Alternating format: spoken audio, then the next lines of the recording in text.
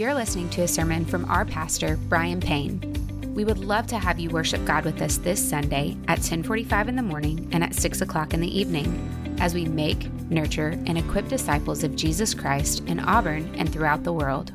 Well, let's pray and let's get into our passage, Genesis 14. Genesis 14. Lord, thank you for your goodness and mercy that we know supremely in the Son. And yes, Lord, as we have sung, we need you. And Lord, you have come to us, demonstrating that you are for us in the Son of God. And we thank you, Lord, that we pray that even in a passage like Genesis 14, you would teach us more about the person of our Lord Jesus Christ. We pray that our faith would be strengthened tonight. We pray that we would be challenged. We pray that you would meet us where we are. Some of us are discouraged. We need encouragement. Some of us perhaps have an unrepentant sin. We need repentance. Lord, all of us need to persevere by grace. We pray for the means of grace tonight through the preaching of the word. We ask these things in Jesus' name. Amen. So there's a famous arch in Rome called the Arch of Titus. It celebrates the victory of the Emperor Titus over the Jews in 70 AD and his victory over Jerusalem, where he destroyed the temple. It was built 11 years later in 81 AD. But on this arch, you have these various panels that kind of commemorate his victory. And so, for instance, you have on some of the panels on this arch, the golden altar, trumpets, and the seven-stemmed lampstand that was taken, evidently, from the temple. But then you have, on some of these panels, this procession of Jewish slaves who had been obviously taken in that battle in 70 AD, and they were being taken to the slave market to be sold in Rome. Now, when we consider scenes like that, we should remember that that was us before our priest king, before our Redeemer came for us. We were slaves to a tyrant more evil than Titus could ever envision, more powerful than Titus. We were slaves to sin, yes, but we were under the dominion and the deceitfulness of the evil one, the devil. But by God's grace and mercy alone, through the Redeemer, our priest king, we were delivered. We were delivered by his blood. Now we're going to see that truth and more of those kind of truths foreshadowed in our passage today. Now, as I have tried to communicate with you through the book of Genesis, we have to keep two approaches in tension. First of all, these texts are preparing us for Messiah. The Old Testament is about Redeemer sending. And so even Cliff this morning was talking about the redemption that you see, the salvation you see, even in Psalm 43. Well, the psalmist, yes, he is inspired by the Holy Spirit and God reveals truth to him, but he's also thinking about these various passages in the Torah, like Genesis 14, that teach us something of the redemption that would come through the end time Redeemer, the Messiah, the hope of the world. And so we have to keep that truth in tension with the other truth that these are examples for us.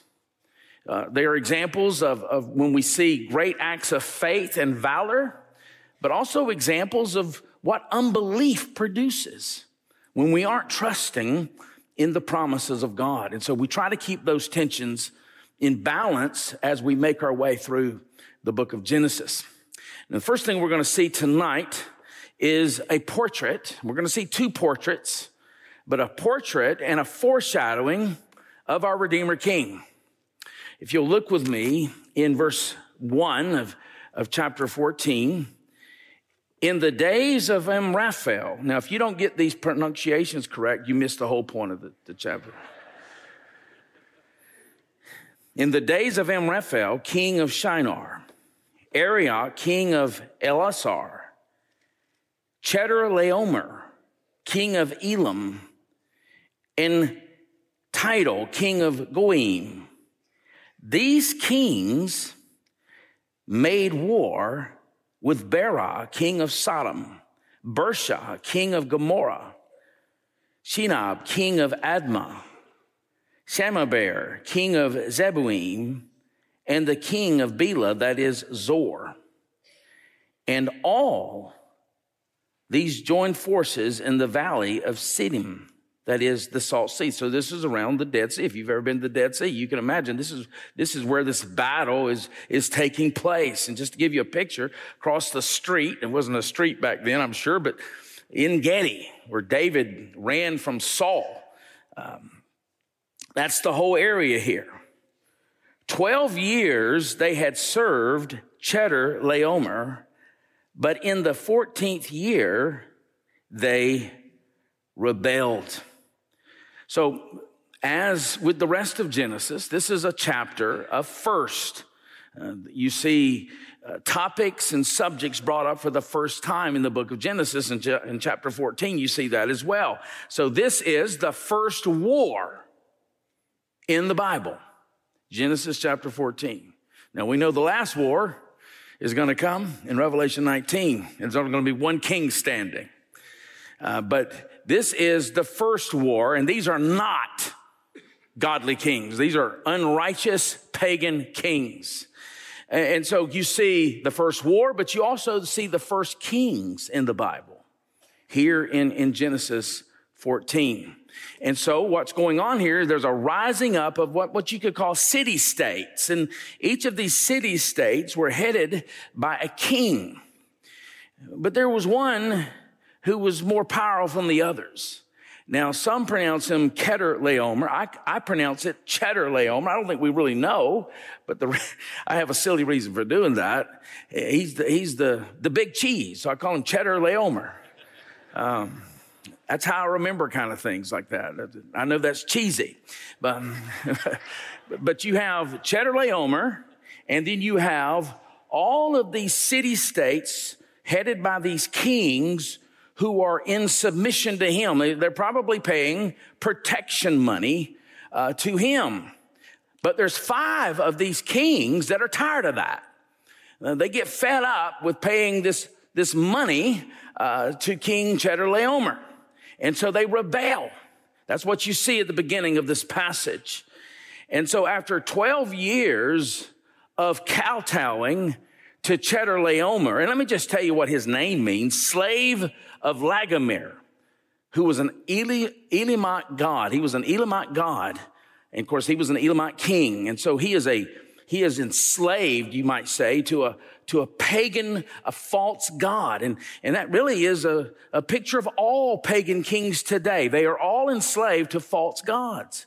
And so this man is a slave to an Elamite god. And so, after 12 years of kowtowing to him, these 5 kings want to stop. They want to rebel against that. And so these 5 go to battle against King Chedorlaomer and the 3 kings that stay loyal to him. That's what's going on in the first 4 verses.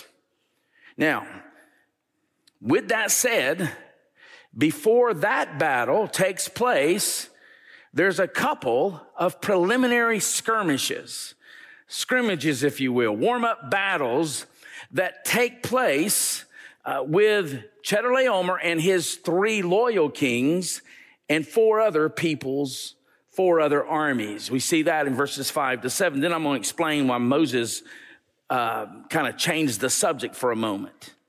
Verse 5, in the 14th year, Chedorlaomer and the kings who were with him, so there's 3 other kings with him, correct?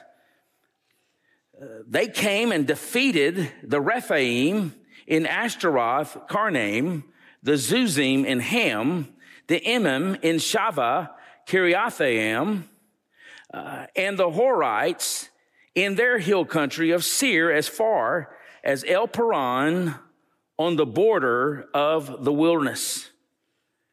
And then they turned back and came to En Mishpat, that is Kadesh, and defeated all the country of the Amalekites and also the Amorites who were dwelling in Hazazon Tamar.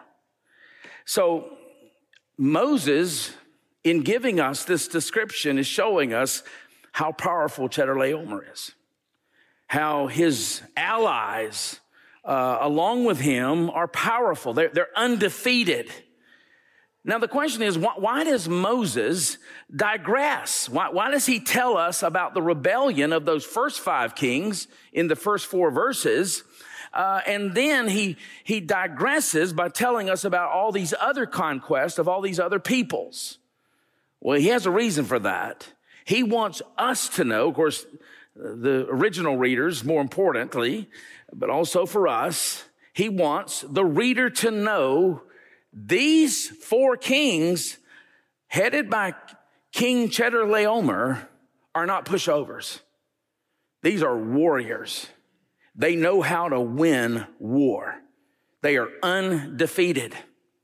And so after describing the last of these warm-up battles in verse 7, we return to verse 8 to see a description of how things turn out with those first 5 kings who rebelled against King Chedorlaomer.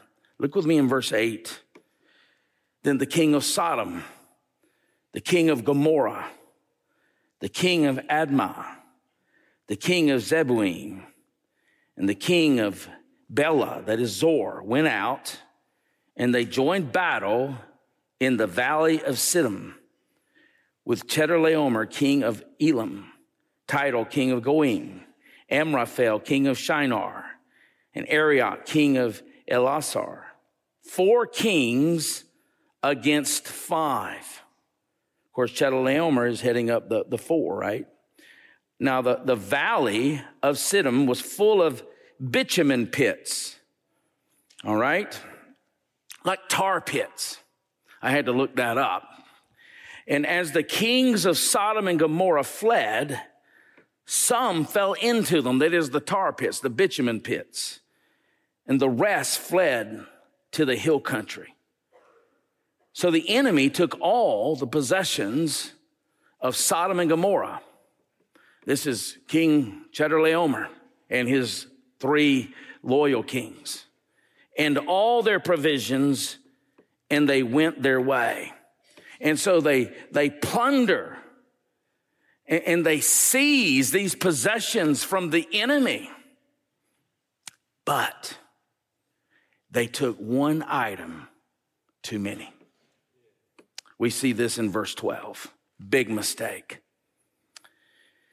They also took Lot, the son of Abram's brother, who was dwelling in Sodom, and his possessions, and went their way. Now, for those of you who weren't here 2 Sunday nights ago, we saw this digression with Lot. He wanted Canaan, but he wanted it on his terms. And so when Abram gave him a choice of the land, he looked and saw how fertile Sodom and Gomorrah was. And it appealed to his senses. He didn't recognize how dangerous that was. It didn't even cross his mind. He just saw how he would flourish, how he would prosper in a fertile land like that. And then we saw, by the time you're done with Genesis 13, he's living there close to Sodom and Gomorrah. There's a digression. I like to use this example. He's not there yet. It's kind of like the offensive tackle, if you know anything about football. He hasn't given up a sack, but he's on his heels. And once you have him on his heels, you know a sack is coming. Lot is on his heels. And it is a powerful digression taking place in his life. And now, in verse 12, he's not just living close to Sodom. He's dwelling in Sodom. He's given up the sack. And his possessions. They took Lot and his possessions. A.W. Pink says Lot laid up treasures for himself on earth, and the thieves had broken through. That's where Lot is. And remember, Lot is not an outright pagan. He is a righteous man. We're to see ourselves in Lot. We know from the inspired pen of Peter that Lot was righteous, which means he was a man of faith in the gospel. Of course, his understanding of the gospel was more seed form than ours. It's the same gospel. Peter tells us that he is a believer. But it's at this point the Redeemer enters the picture. Praise God for that. Verse 13. Then one who had escaped came and told Abram the Hebrew. This is, again, a chapter of first. This is the first time you see the word Hebrew. I mean, it doesn't impact the story. It's just an interesting side point. The first time you see the word Hebrew is right here. But we saw in Genesis 10 that the word Hebrew comes from one of the descendants in Abraham's line. His name was Eber, and that's where the word Hebrew comes from. He told Abram the Hebrew, who was living by the oaks of Mamre, the Amorite, the brother of Eshcol and of Aner. These were allies of Abram. It's hard to say whether they're believers, but they're allies. When Abram heard that his kinsman had been taken captive, he led forth his trained men born in his house, 318 of them, and went in pursuit as far as Dan. Now, what is the significance of 318? I just think it speaks to the historicity of the passage. He had 318 men. It seems like an arbitrary number, and because it appears to have no kind of significance, it just reminds us this is real history. This isn't a novel we're reading. This is true history. And so he takes an arbitrary number of trained men. There are 318 of them. And remember, this confederation of kings led by King Chedorlaomer, they're undefeated. They appear to be unbeatable. Nevertheless, Abram seems undaunted, which is remarkable to me. I have to believe he was fearful, but there was something that was taking precedence over the fear. And we'll get to that in a moment. Notice in verse 15, and he divided his forces against them by night, he and his servants, and defeated them. That's all it says. We're not given any details about the battle. He defeated them. That's all that matters. He pursued them to Hobah, north of Damascus. Then he brought back all the possessions and also brought back his kinsman Lot with his possessions and the women and the people. So first of all, we see the wisdom of this man dividing up. There's no history of Abram being a warrior.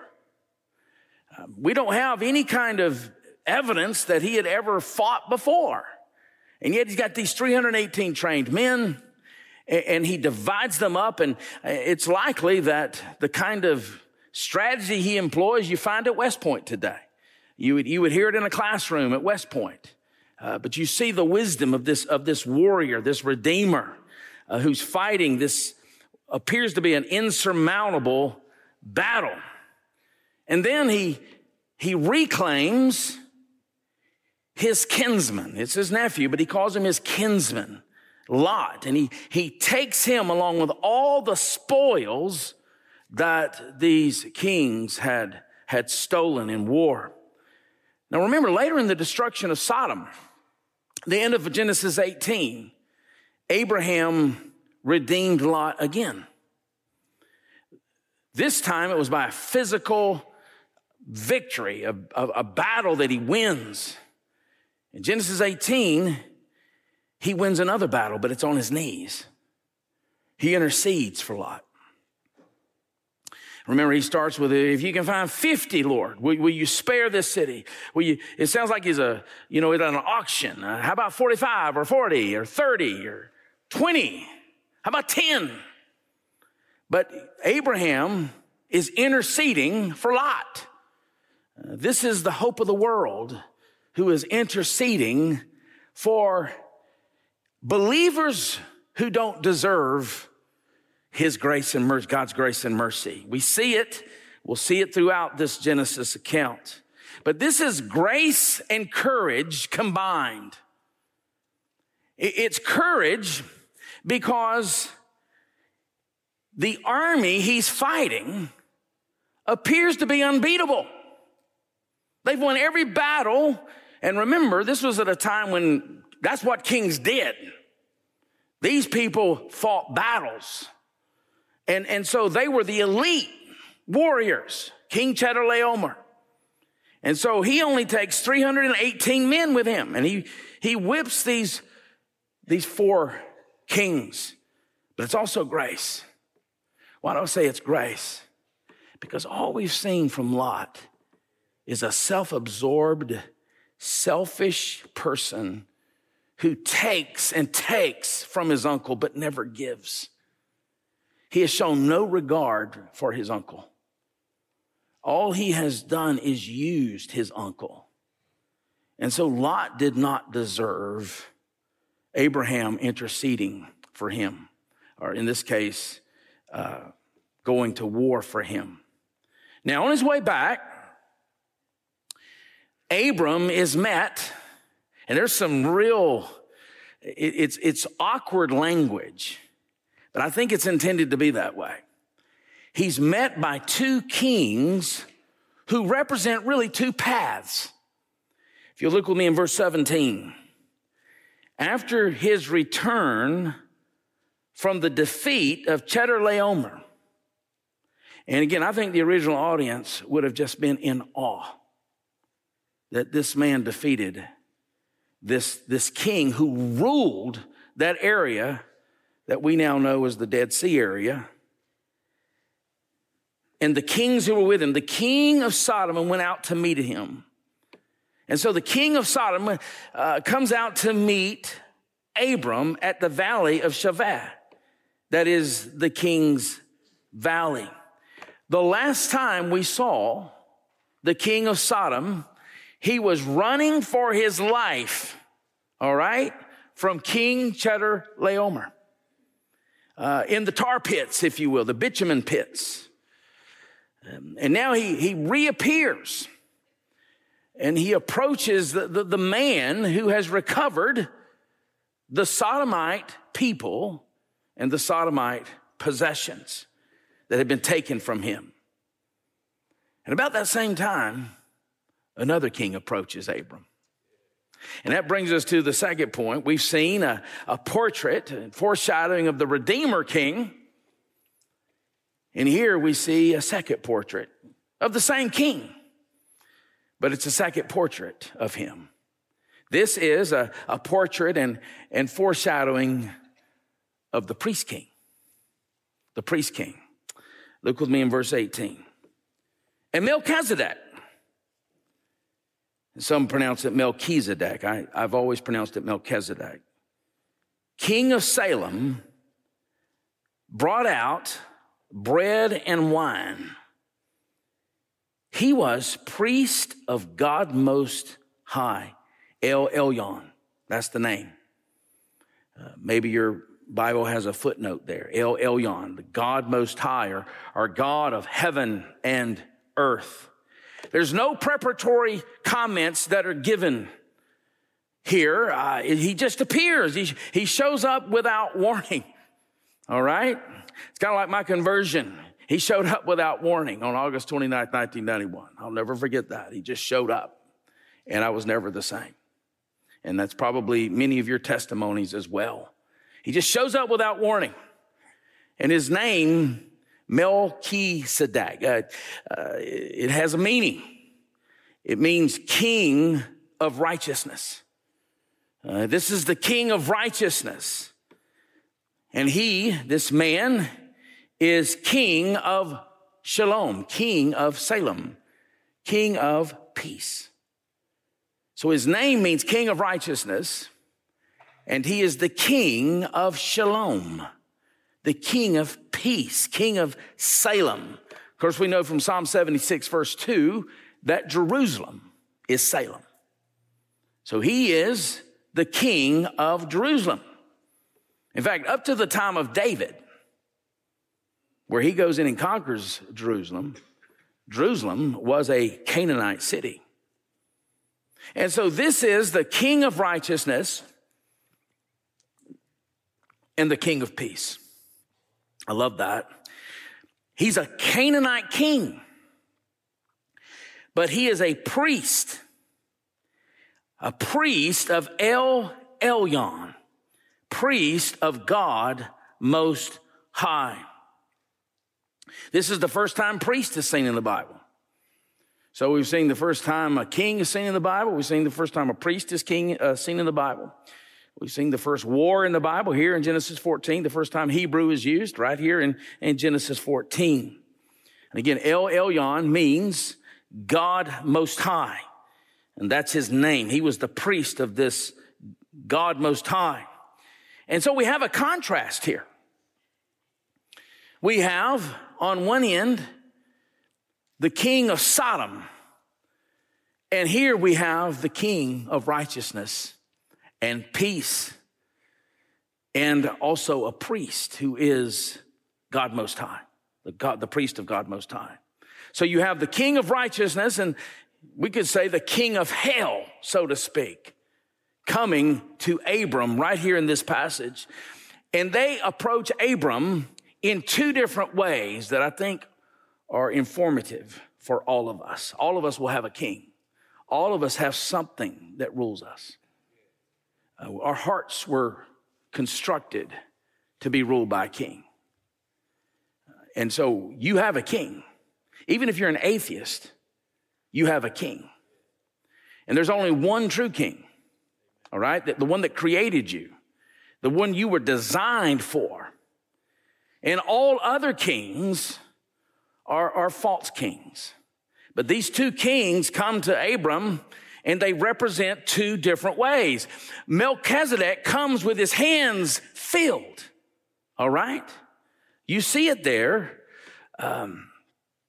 as we will see in this passage. He brought out bread and wine. Again, this is the first time bread and wine are seen in the Bible. This is a chapter of first. Of course, we know that bread and wine, as it takes on, as Revelation unfolds, we're going to learn that bread and wine has much greater significance than they would have originally understood in the book of Genesis. We know that bread and wine are going to ultimately represent the sustaining grace and mercy and abundance and joy that comes from the Messiah, whose body is broken and whose blood is shed for our redemption. But you have this priest king who's the king of righteousness, the king of peace, coming with his hands full for Abram. Bread and wine. The king of Sodom, he comes with hands empty. His hands are empty. And he's like the leech in Proverbs who says, give and give. Melchizedek, conversely, pronounces a blessing on Abram. Notice with me in verse 19, and he blessed him and said, blessed be Abram by God Most High, El Elyon, possessor of heaven and earth. And blessed be God Most High, who has delivered your enemies into your hands. Abram, it wasn't you that brought deliverance. It was God Most High who brought it. You were just a human agent. And that reminds us that there's discontinuity between the type and the antitype, because the one in whom Abram points, he's the one who actually will bring the redemption. And notice Abram's response. Abram gave him a tenth of everything. He gave him a tenth of everything. By the way, as a side, we're not commanded to tithe in the New Testament. People ask me about tithing, and I say, I think that's a good starting point for us. It's training wheels for us. Because you see, even before the giving of the law, this pattern of tithing. So I think it's a good pattern for believers. We need structure, in other words. Just to say give sacrificially, I mean, if you're really stingy, giving $20 when you make six figures is a sacrificial gift, if you're really stingy. So I think we need some kind of structure.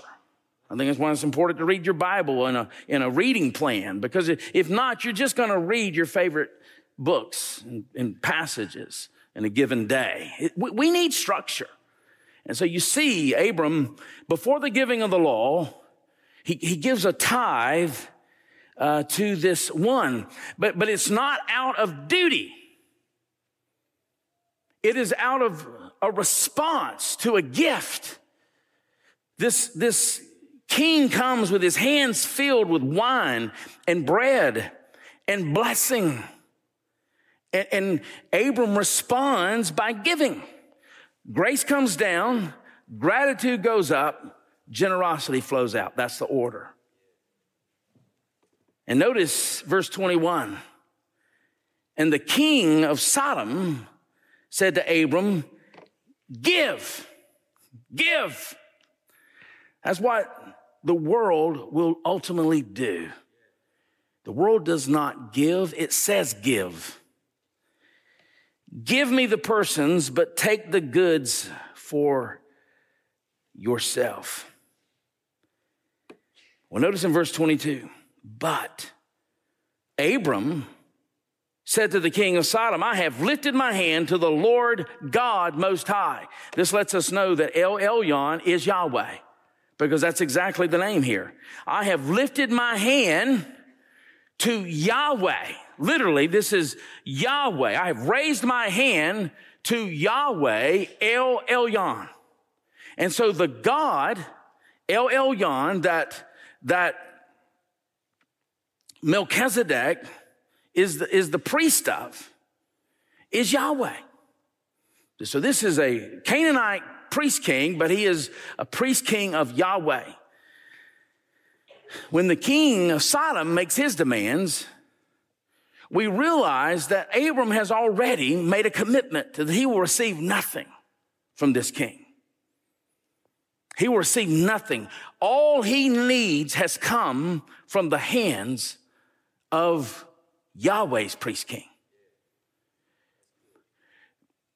The Creator offers us a pleasure that nothing that the creation can offer.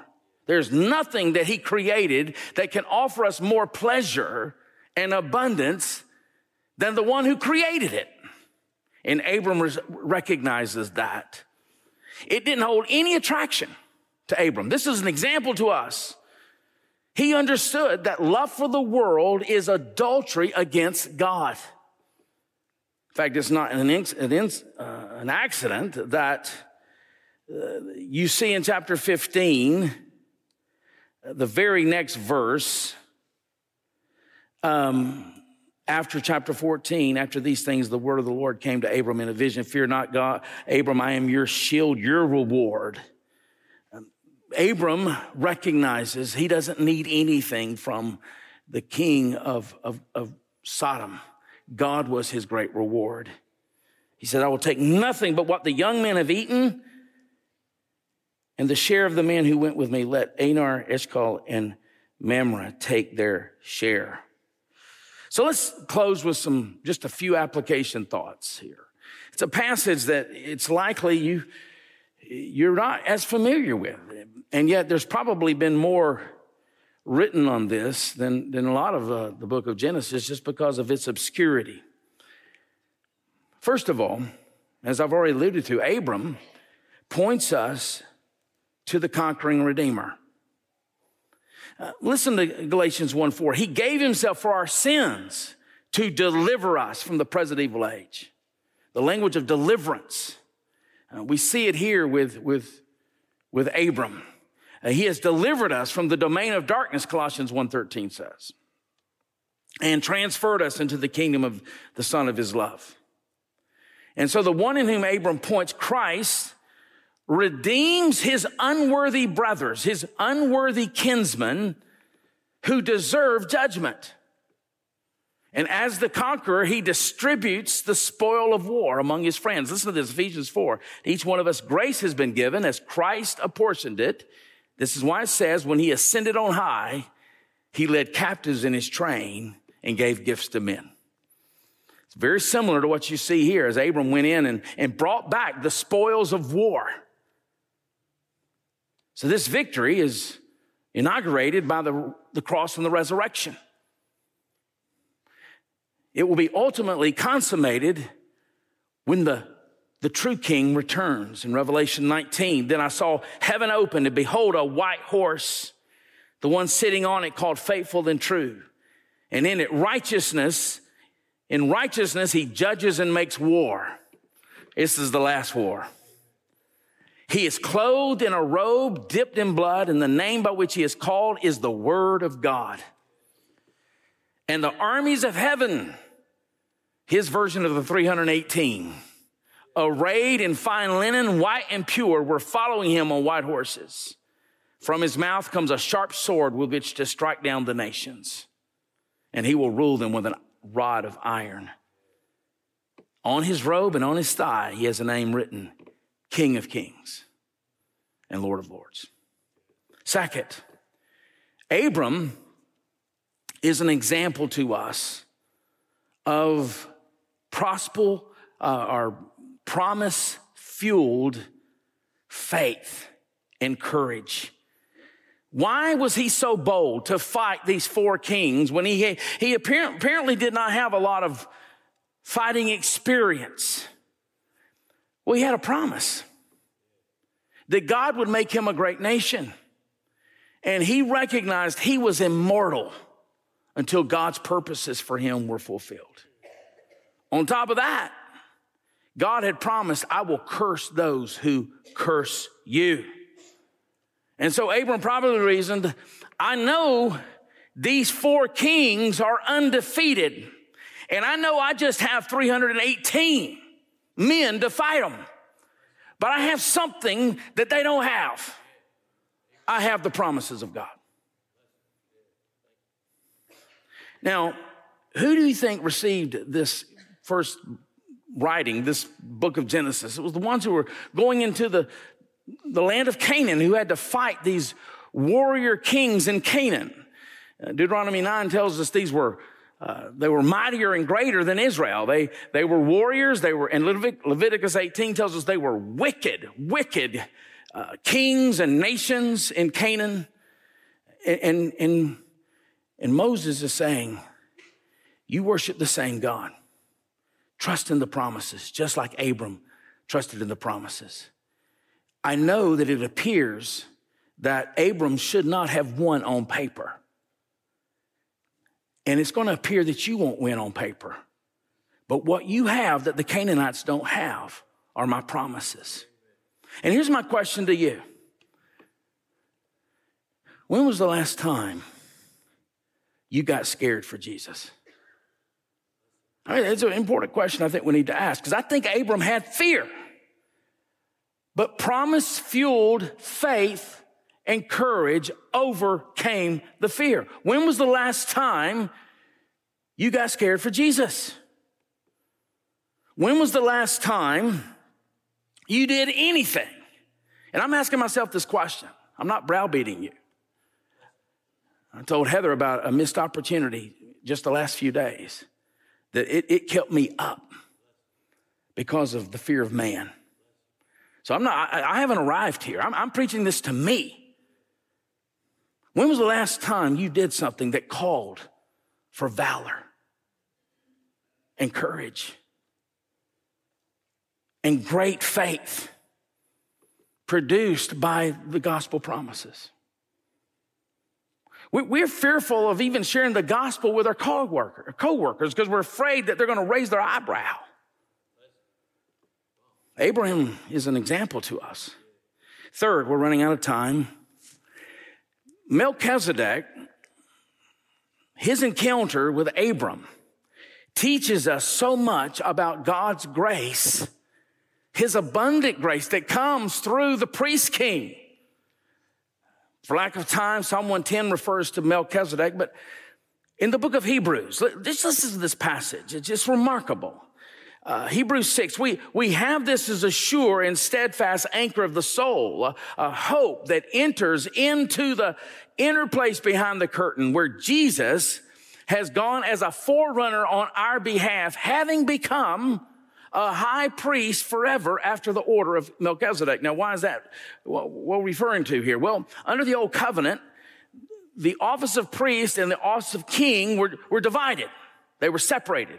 And there was a king who tried to combine them, and he was struck with leprosy. They were separated, but now this priesthood, according to Melchizedek, it combines the office of priest and king. For this Melchizedek, king of Salem, priest of the Most High God, met Abraham returning from the slaughter of the kings and blessed him. And to him, Abraham apportioned the 10th part of everything. He is first by translation of the name, King of Righteousness. Even the writer of Hebrews picks that up. And then he is also King of Salem, that is, King of Peace. This is an inspired writer of Hebrews. What's the Old Testament about? Redeemer sending.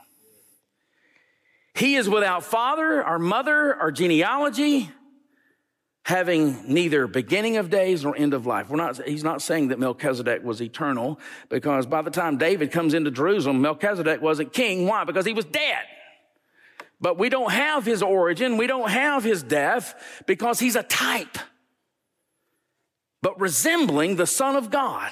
See it? He's resembling. This is not, Melchizedek is not reincarnated as the Son of God. He resembles him. He continues as priest forever. So much could be said here. I'm planning to preach on in Hebrews in a short after John, but he resembles the Son of God. I wasn't going to make any promises there, and I know, But listen to this. As a foreshadowing of the coming Christ, he is a priest king. So is Jesus. Melchizedek's name means king of righteousness, and his vocation is the priest and king of peace. Both characteristics of Messiah in his reign. Righteousness and peace can only be fulfilled perfectly in the Son of God. Because God's plan to save us, he must remain true to who he is, as righteous. So he can't sweep our sin under the rug, but he wants us to have peace. So how can he righteously save people like us?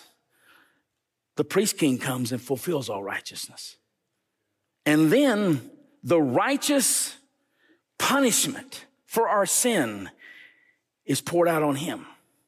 And then God raises him, reversing the verdict on us so that we might have peace with God.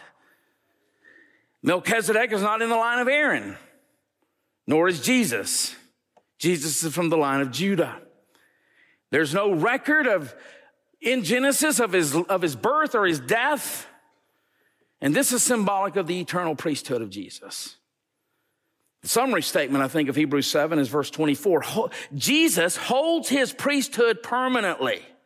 I love that. Because he continues forever. Melchizedek doesn't. Jesus does. Consequently, now this is what's important to us. He is able to save to the uttermost.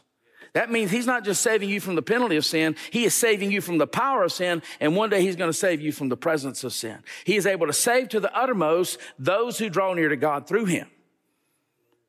Since he always loves, here it is, to make intercession for them.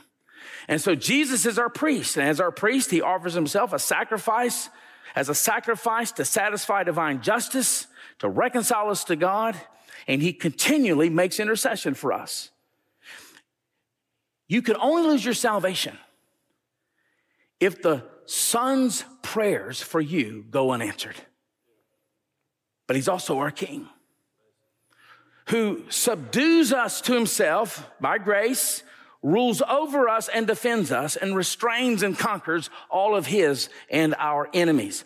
For Lots like us, we are more like Lot in this passage than we are Abram. Indeed, and here's what I want to close with. Could it be that we are more like Lot than we realize? The power of the culture is overwhelming. A fish doesn't know it's wet. And so what gets normalized in our culture gets legalized. And then what gets legalized gets moralized. Do you think things where things are headed? We are living in the midst of Sodom and Gomorrah. But for people who are born into it, they can't even see it for its shocking perversity. We are more like Lot than we realize. Here's the question. What are you watching? What entertains you? What are you enamored with?